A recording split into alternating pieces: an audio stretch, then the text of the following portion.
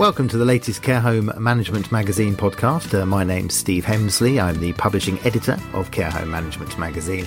And this podcast is sponsored by Smooth Digital, helping fill care and nursing home beds with private paying residents. We've got a special podcast today, a bite-size edition, where we're looking at the number of vacancies in the care sector. A report by Skills for Care said there were 100,000 vacancies in the sector. But things are looking up with more young people wanting to work in the sector. I'm joined on the podcast today by my co-presenter, Alan Rustad. Now, Alan, you did a really good interview with a chap called David Allison, who's the CEO of a company called Get My First Job. What was he telling you? Yes, it was interesting. Getmyfirstjob.co.uk have been comparing data from the July to September period in 2019 to July to September 2020.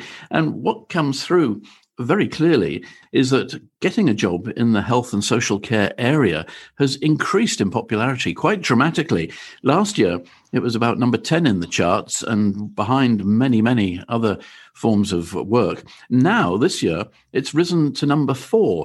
And it's really very interesting indeed to see how suddenly health and social care is an area that young people want to get involved with, which is very encouraging. David explained to me all the information that he'd gathered as part of that report, and I began by asking him, first of all, just how getmyfirstjob.co.uk came into being. We set the business up probably about 6 years ago, Alan, and it was really in response to the fundamental flaw we saw in careers advice. And that was that although there was a lot of activity in schools and through youth engagement, the actual kind of the heart of the conversation was not really driven by what the young person wanted to do or what their interests were. It was driven by an agenda of having to deliver this thing called careers advice. And if you think about it, you know, the range of opportunities that there are out there at the moment, it's really hard for anybody to keep up with. I mean, I spend my entire life worrying about it, and I find it hard enough. So how we can expect a teacher to understand everything from degree apprenticeships to the loans that go with HE these days, let alone every single sector, from childcare to IT to forensic science, it's almost an impossible job.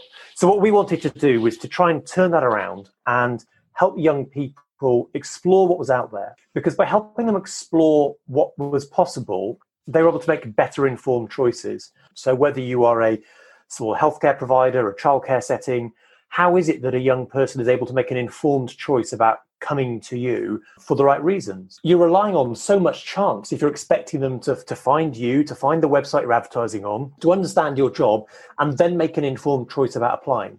So for us, it was about changing that around and saying, if you want to attract people to come work for you, then how do you become appealing to them? And how do you connect with those young people at the point when they're trying to make that really important decision about their job?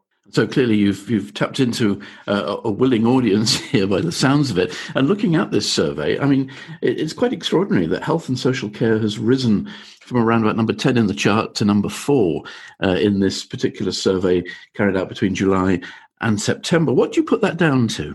There's obviously been a lot of attention on the care sector as a whole since the beginning of the COVID lockdown, really. And it's not really surprising that a raise in awareness in the media tends to play through into awareness from young people about the options that are out there. I think one of the real challenges we see in the care sector as a whole is that it's not been particularly well presented on the media. You know, the stories that you get are not always positive. We hear an awful lot around low pay, around difficult working environments. And I think it's been great to sort of see that the population as a whole has celebrated some of the amazing work that goes on within that sector. And it's kind of validated it as a real choice. So, you know, it is something that young people must then have permission to consider, permission to apply for. Rather than being a survey, this is actually tracking around 100,000 young people and their online behaviour. And that makes it, I think, far more powerful than just a kind of a survey of 100 people. And generally, do you find that people are going into this sort of field, obviously knowing that it's not a highly paid profession by any means? Is there a sense of desperation given the times that we're living in? I think desperation is probably too strong a word. I think there is a huge amount of uncertainty, and with it, young people are probably more open to things than they would have been before. I wouldn't put that down to desperation, though. I think it is just simply about saying, hey, here's a career that maybe you wouldn't have considered. but actually it's one which is now, it's a valid choice. It's giving you potential for progression, but also it does speak very much to this fundamental kind of agenda of caring. It's an incredibly rewarding sector to be part of for the right people. So just that ability to have it promoted, to see it as a valid choice, and to have your particular skills recognized, I think is really powerful. And that can trump what is pretty low pay. Yeah, I think one of the things that we sometimes get a bit fixated on as adults is the pay thing, because when you've got a mortgage, you've got car payments and everything that goes with it. We all know that we have to earn a certain amount at the end of the month to be able to keep ourselves going. I think from the perception of a particular school leaver, that's very different. The kind of the overheads of life have not yet hit them. And what we do see from all of our data and research is that young people are increasingly driven to apply to organizations based on the values of that organization rather than the job itself. In other words, they're smart enough to know they are not applying to do an apprenticeship which will last for 12 months. They're applying to join an employer, to join an organization, and to be part of that organization for a lot longer. And so when we're looking across all sectors, those organizations that are able to really clearly state what it is they do, why they do it, why it's of value, those are the ones that are attracting young people in far higher volumes than just the straight salary conversation. That's interesting, because we find, looking at the care home sector in particular, a lot of people start off in life as a carer in a care home, work their way up, perhaps become care manager, work their way up further to become fairly instrumental into the big groups of care homes that are now forming. That presumably must appeal to them, I would imagine. I'm not sure that young people are hugely well informed about that kind of career progression. But I think one of the things that we are very keen to kind of publicize is that kind of case. Because I think if I look across the different sectors that we operate in, health and social care is got such opportunity for rapid progression, because it is down to the individuals, what they can do and how effective they are. Whereas if you look at other sectors where you're much more tied into professional qualifications, for example, that progression could be an awful lot slower. So you may think you're earning a little bit more to begin with, but you're going to have to work very hard at that low level for many years before you're able to progress. And certainly as far as care homes are concerned, they're always looking for staff. It's not an easy job. A lot come from overseas at the moment, and that's engraved out in the future. So presumably the opportunities are there. It's not most attractive of jobs for many people, especially young people, you would imagine, who might be keen on, IT or all these sort of other things. But it's very much a hands-on, person-to-person experience becoming a carer. When you can tell those genuine stories about the kind of the work of a carer, the impact they have on others' lives, I think that really does resonate. So you may not have a vacancy today, but just because you don't have one today does not mean you're not going to be recruited in the next 12 months. So keeping an eye on the way in which you connect with your potential workforce of the future is so important.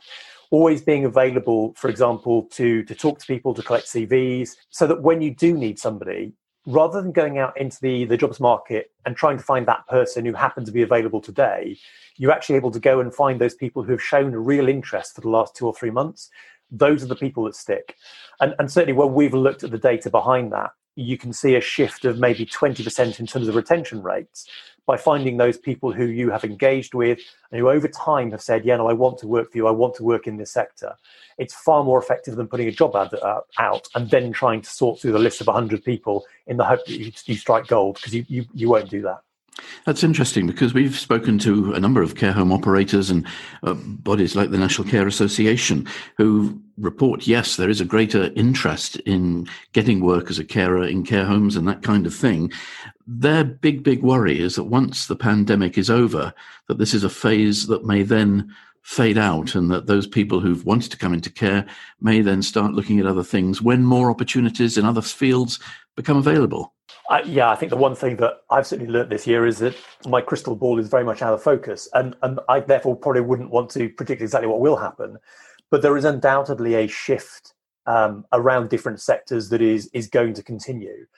However, when you look at the next 10 to 15 years, you look at all of the research, it says that the kind of the high touch careers are going to be those that are sustainable. So we're seeing an awful lot of recruitment, for example, at the moment in the jobs around warehousing and logistics. And they're attracting huge volumes. But it's pretty much a well-known fact that within 10 to 15 years, automation will have removed that workforce pretty much in its entirety. The one thing I guess we could probably agree on more than anything else is that that will not be the case within the care sector. And do you find, as a final point, are the employers in the care sector, are they getting wise to this now? Because they've always been a bit conservative with a small c. They've always been a bit slow to embrace new technology. From your experience of what you're doing through Get My First Job, are they now beginning to, is the penny dropping with them? The more informed and the better organisations across every sector, and certainly within care homes, are those that recognise that recruiting and attracting the workforce that will be with them next year is something that starts today. It doesn't start 3 days before you need them. And actually, increasingly, that's not an expensive or a difficult process. Providing those case studies on your website that tell your stories about how great it is to work there, that's pretty much free, and anybody can do it. Providing the opportunity for people to connect with you, whether it is via social media or whether it is via sending in a CV, that's free. And things like DBS checks, the ability to bring people in and start that process early, those are things that just make life so much easier operationally, as opposed to waking up on the kind of the Thursday morning, realizing you haven't got enough cover for the weekend and then trying to recruit. Because at that point, you are unfortunately bound to fail. So it's as much thinking 6 months out. And if you put those kind of very, very simple techniques in place, then actually it makes day-to-day operations easier, as well as having a kind of a more stable, more engaged workforce.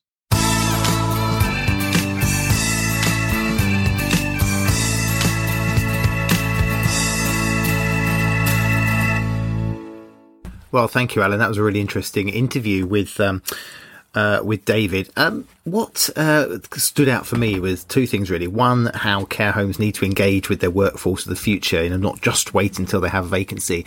And the other was this fear that you touched on about whether once the pandemic's over and confidence returns to the economy and jobs are created in a wider sectors, whether people will no longer want to work in social care, younger people.